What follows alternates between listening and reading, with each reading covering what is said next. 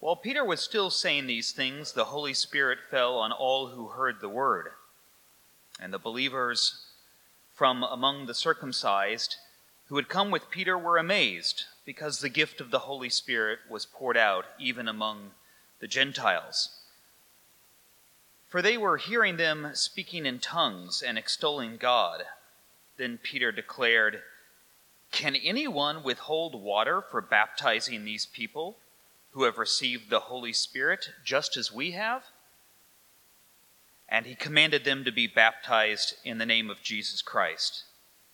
Then they asked him to remain for some days. Father, thank you that we did not choose to be church planters.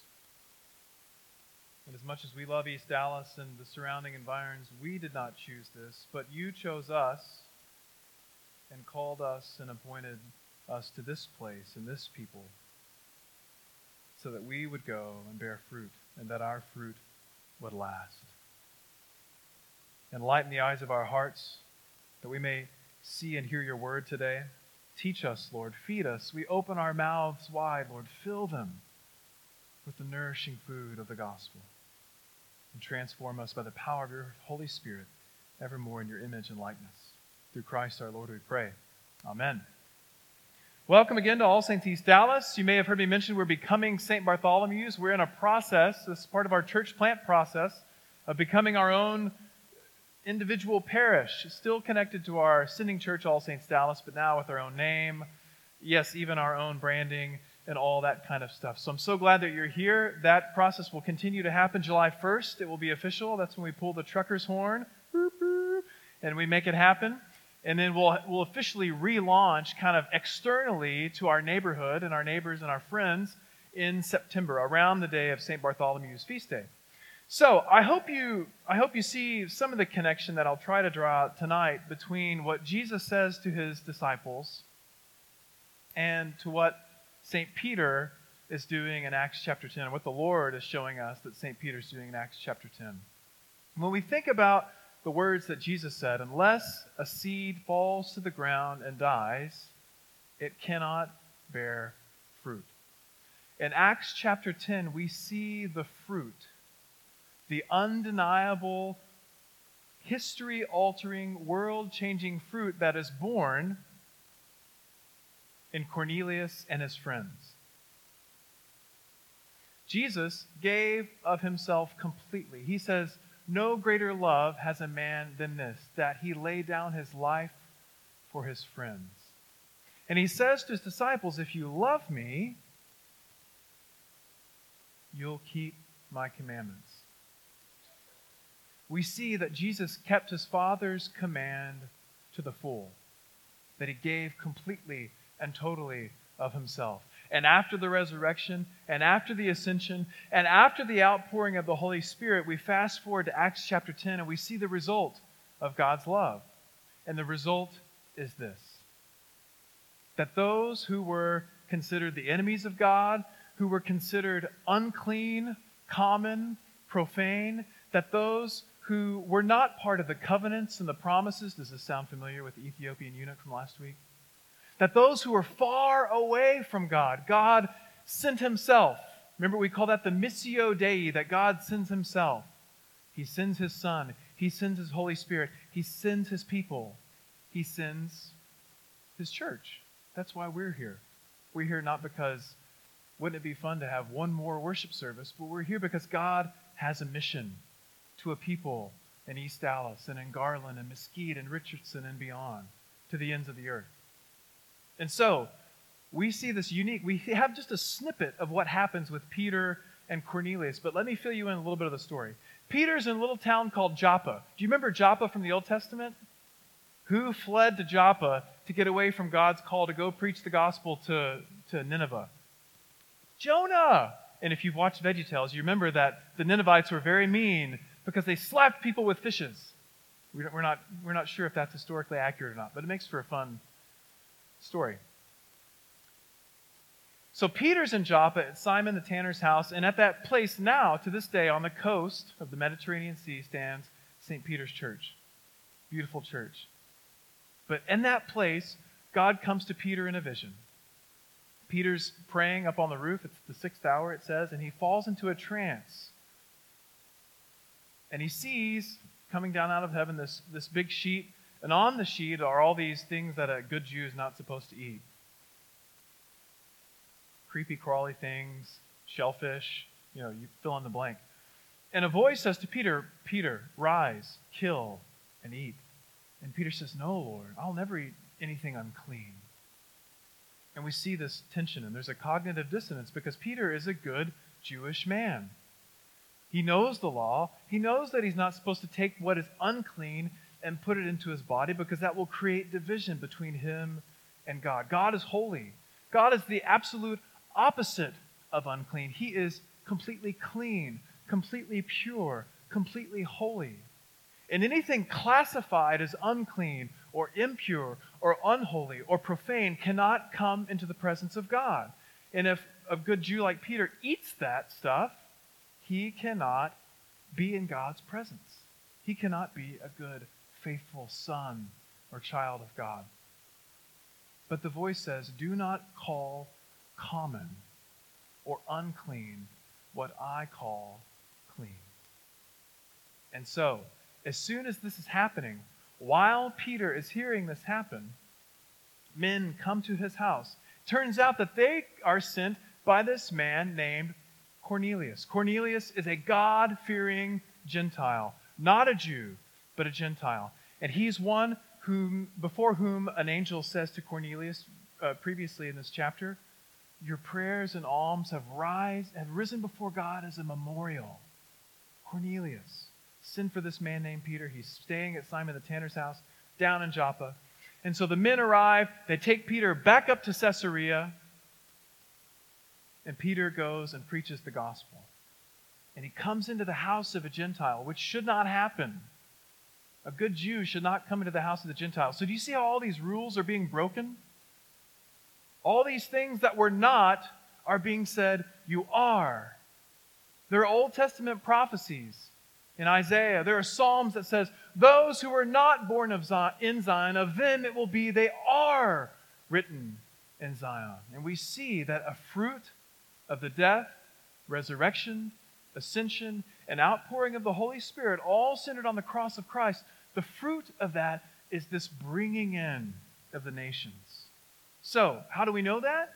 Well, look what happens. Now we're in the bulletin, Acts 10, 44 to 48. Peter is preaching the gospel, sharing with them the word, these Gentiles, these men of Cornelius' house, his relatives, and all his household, it says. And as he's preaching, what happens? The Holy Spirit fell on all who heard the word. And the believers from among them, this is on page 2 of your bulletin, from among them, the circumcised, so clearly the Jews. Luke is using very specific language. In case you weren't sure, all the guys with Peter are Jewish. They're circumcised. That was a sign of the covenant that God gave to Abraham all those many years ago. And the believers from among the circumcised who had come with Peter were amazed because the gift of the Holy Spirit was poured out even on the Gentiles. For they were hearing them speaking in tongues and extolling God. Then Peter declared, "Can anyone withhold water?" Remember, an echo of what the Ethiopian said. There's water. What prevents me from being baptized? Can anyone withhold water for baptizing these people who have received the Holy Spirit just as we have? Now stop right there for just a minute. Remember what happens on the day of Pentecost. They're all together in the upper room. And then there's the sound of a mighty rushing wind. This is in Acts chapter 2. We'll celebrate Pentecost in a few weeks. So it is kind of confusing because we're going back in time but forward, but it's still here, and it's just all this three-dimensional stuff. But it's okay, stay with me. So they're in the upper room. They hear the sound of rushing wind, and then divided tongues as a fire upon each one of them. And they're proclaiming God's praises, speaking in other tongues that they do not know. And all these God-fearing Jews from every nation under heaven, says Luke, hear them proclaiming God's power, God's praises, and they say, these guys must have had a little too much to drink. 9 a.m., it's more like 9 p.m. And Peter silences the crowd, says, listen, we're not drunk. And then he tells the gospel story, the story of creation, incarnation, and recreation. And when he tells that story, these men hear and they say, what must we do? He says, repent, be baptized, and receive the Holy Spirit. So for Peter and the apostles in the upper room, the Holy Spirit comes, they speak in tongues. But for the people who hear Peter's first sermon in Acts chapter 2, it's a little bit different order. They hear the preaching, they're cut to the heart. They say, what do we do? He says, repent, be baptized, receive the Holy Spirit. But for these Gentiles, it never even gets to the invitation portion of Peter's sermon. They don't even have time to fill out the connection card, because what happens? The Holy Spirit just falls. And so Peter says it. How can we prevent these guys in verse 47 from being baptized? Because they have received the gift of the Holy Spirit just as we have had. So not like the people, the 3,000 that Peter preached to, but like the 11 or the 12, if you count Matthias, just like they had received the gift of the Holy Spirit, so these Gentiles have. And so God puts on these Gentiles his seal of approval. God fulfills. He says, this one who served in the Italian cohort, who was part of this occupying army of Rome in the land of Palestine, in the city of Caesarea, of this one it was said, he was born in Zion. And friends, all of us are benefactors of God's lavish love. Because none of us were born in Zion. In fact, St. Paul characterizes us as enemies of God. Not even frenemies of God. Enemies of God, he says. But God, who is rich in mercy, comes to us. He sends himself. He sends his Son, who sends his Spirit, who sends his people, that we might hear the word. And guys, that's why we pray for all the churches in our surrounding area. That's why we rejoice when churches all around us flourish, because the kingdom of God is not a zero-sum game. We're not looking to make more Anglicans. We're not looking to make us bigger. We're looking to expand the kingdom of God. The people who are receiving the gift of the Holy Spirit. The people who are being called not enemies of God or even servants of God per se, but who are the friends of God. And that is why we are here. All Saints East Dallas, becoming St. Bartholomew's, to take the gospel of God, the good news of Christ, the good tidings that proclaim that all can be free, that all can be children of God, that all can live in the freedom of the children of God. And we want to see every kind of church that's proclaiming that gospel full. We want to see people who are asleep awakened. We want to see people who are crying out to God in the only way they know how, have their prayers answered in signs and wonders. God giving people vision. Go over and talk to that guy. Go see what this family needs at that house. Everything may look hunky-dory on the outside, but they need the good news of Jesus Christ. They need the Holy Spirit. It's interesting, we have this gift of tongues that's talked a lot about in different portions in the book of Acts, and I encourage you, go to 1 Corinthians 12, 13, and 14 and look at the gift of tongues. Some of you were discipled in or brought up in a community that did not sort of recognize the gifts of the Holy Spirit. I didn't grow up in church, but when I did come into the faith, we were taught, well, those gifts are gone. They're dead. This is a new era. We have the New Testament and the Scriptures, and that's good enough. But for us, for Anglicans, if you call yourself one of St. Bartholomew's, we believe that the gifts of the Holy Spirit are completely alive. Yes, gifts of faith and administration and leadership, but also the gift of tongues and words of knowledge and prophecy. And just real briefly, St. Paul says this. He says, now guys, I know you're all eager to the church in Corinth, because it was, Corinth was kind of like it's kind of the high rolling place to live in at that time. If you were somebody, if you had some power, if you had some flash and some bling. And it turned out that they were taking the gifts of the Holy Spirit and kind of, using those gifts to, add to their reputation, if you will. And he says, listen, I know you're all eager to speak in tongues. That's great. But tongues are a good gift that edify the believer. He goes, in fact, later on he'll say, I speak in tongues more than all of you, kind of, throwing down a little gauntlet. He says, but what you should desire, the gift that you should beg God for, is that of prophecy, so that you can speak for the upbuilding and consolation and encouragement of all who hear, so that you can proclaim to people the mysteries of their heart, and they can be in awe, not of you, but of God, whose gospel goes forth, whose fruit comes from the resurrection of Christ, the ascension of Christ, and the outpouring of the Holy Spirit. So not only are the Gentiles brought into the kingdom of God, the family of God's people, but we see a beautiful and peculiar phrase that Jesus tells his disciples in John 15, verse 15. And it's this: no longer do I call you servants, for the servant does not know what his master is doing. Did he ever call them servants? No. But he's using this language. Now, clearly, we are servants of God. St. Paul uses that phrase about himself. I'm a bondservant of God, or a little more starkly, I am a slave of God. But what Jesus is talking about is what it means to be a friend. Think about this for a minute. Think about the friends in your own life. What it means to have a friend. What it means to be a friend. Jesus says this: I don't call you servants. Why? Because the servant does not know what his master is doing. The servant, or the slave, is asked to obey blindly, to do the task, to complete it.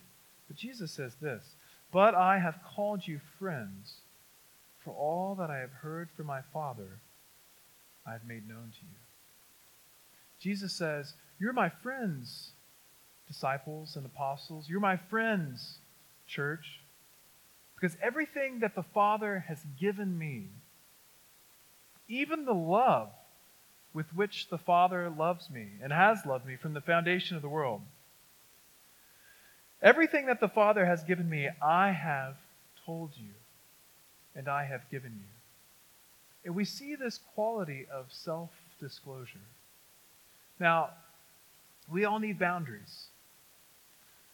We all need to be wise as we relate to people. We all need to recognize that people aren't trustworthy, and please feel this way about me. Until I prove myself trustworthy, then perhaps you shouldn't consider me trustworthy.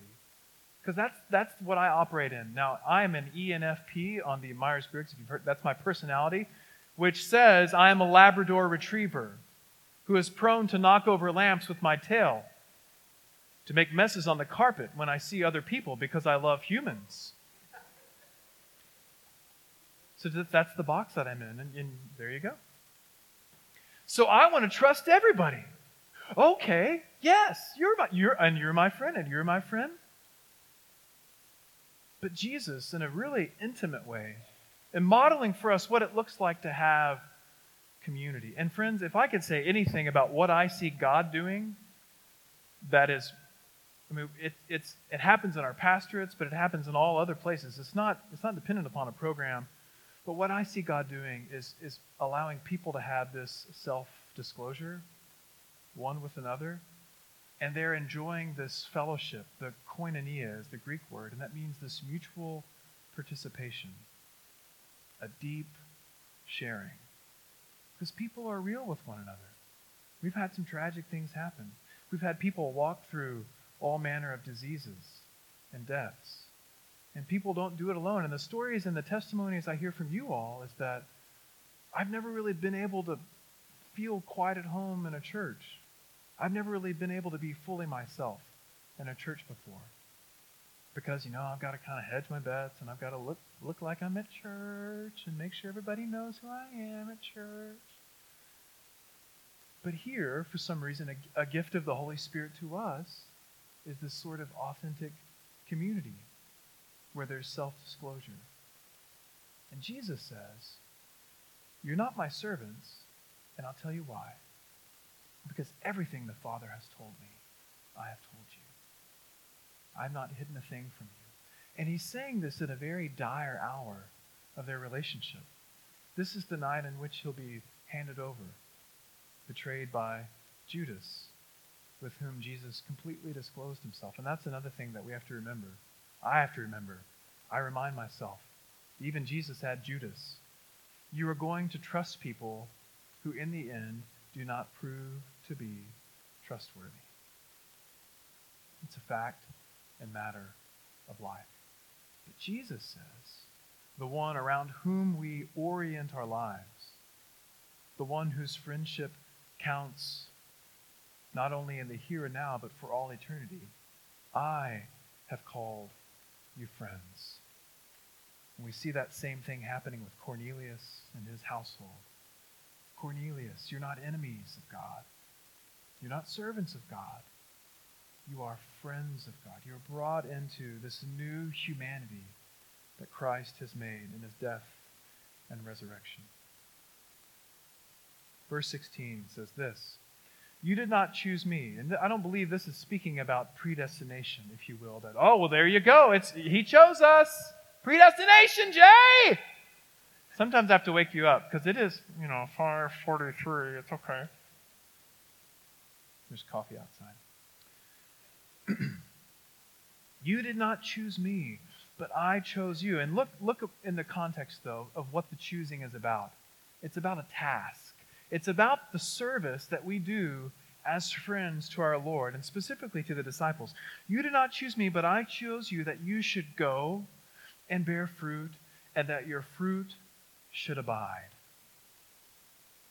That's why I prayed the prayer that I prayed at the beginning of the sermon. Friends, this church is not my idea. This is God's idea. It is not my vision or your vision. It's something that we hold together as a community, collectively, but it is God's vision. It has to be bigger than our own aims.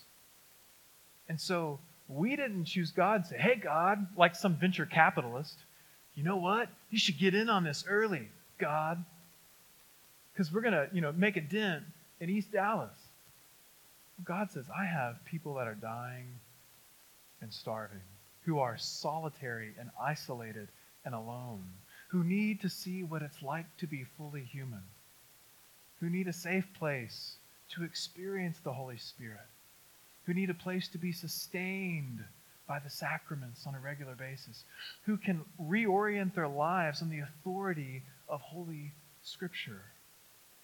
So God says, I'm choosing you all, and people that aren't even here. I love what Psalm 22 says. The psalmist is talking about praising God and declaring his wonders and his goodness and his power, even to a people yet unborn. Friends, God is building a church here for people who are not even born yet. Spiritually, to be sure, who are just as dead as a doornail and don't know the gospel of our Lord. But people who are not even alive yet. That's the call. That's the vision, that he has chosen us to go and bear fruit, and that the fruit that he brings forth by the power of the Holy Spirit is fruit that would abide. It's not fruit that falls off the tree and that rots. Next thing you know, you got flies swarming around it. It's fruit that would abide. It's fruit that's supernatural. All the stuff of the world is fading away. All the things that you and I love so much to our own detriment is fading away. But the love of God and the fruit that's born from that love is abiding and will abide. If you love me, Jesus says in verse 10, or if you keep my commandments, you will abide in my love, just as I have kept my Father's commandments and abide in his love. The things that he asks us to do, both what we read in Holy Scripture, and both in the moment, rise, Peter, kill and eat. Do not call common or unclean, but I call holy. The things that he asks us to do are not burdensome. Now, both our flesh and Satan, the enemy of God's people, make it such that threshold, that hump to get over, oh, but I don't want to go tell Cornelius. Oh, but I don't want to participate in that thing. Oh, but really, do I need to go talk to that neighbor? But when we give away what's been given to us, we see that the economy of God. We see that it's not this zero-sum game. That if we do give away of ourselves and of the gifts of God, we don't find ourselves more depleted and more empty. Yes, you need rest. Yes, you need Sabbath. Yes, you need to be recharged. But the resources of God are unlimited. They are not controlled by us. Remember what Jesus said of those who are born of the Spirit? It's like the wind. The wind blows wherever He will. The Holy Spirit is spoken of as the wind of God, the Ruach of God, the Pneuma. This wind that blows and brings life, the fire of God. Oh my gosh, do I love fire. Y'all, time out. Quick public service announcement. I got to see one of the biggest, I've seen big fires before, like bonfires, at school. I got to help light one of the biggest fires that I ever lit. And after a couple of hours, it was like the fire of Mordor. I mean, I thought we were on set in New Zealand, and I see you, but it was good, but not bad, not sad. Gosh, see, I took it sad. Still learning about rhetoric, about how to communicate. The Holy Spirit in Scripture is described as the fire of God. What does fire do? It burns up that which is extraneous, that which is dead, and clears the way for new life. We're in a season where we are getting ready. We are becoming St. Bartholomew's. This summer we're going to have we change our rhythm in the summer. We'll have dinners together. We'll have brown bag dinners here at church after church.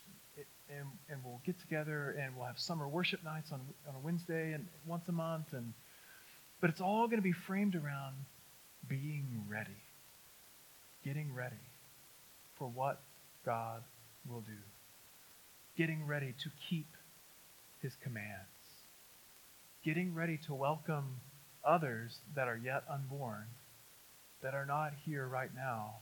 Really, Jay, one more friend in my life, I'm not sure if I have room. God will make room for us because He is making room for a people. He did it for the Gentiles, and thank God, because I'm a Gentile. I don't know about you. He took His disciples and said, you're not my slaves or my servants, but you're my friends because I've completely disclosed myself to you, all that the Father's given me. And then He says, abide in this love. Let your joy be full. Do what I ask of you. It's not only for the good of those around you, but it is good for you.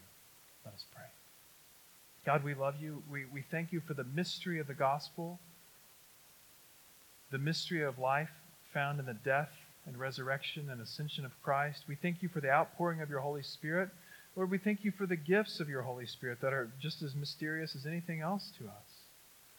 We pray that you would fill us, God, with every good and life-giving thing. Not only that we would obtain your promises, as today's collect said, but that we would be full of life and that we would give it away like Peter did.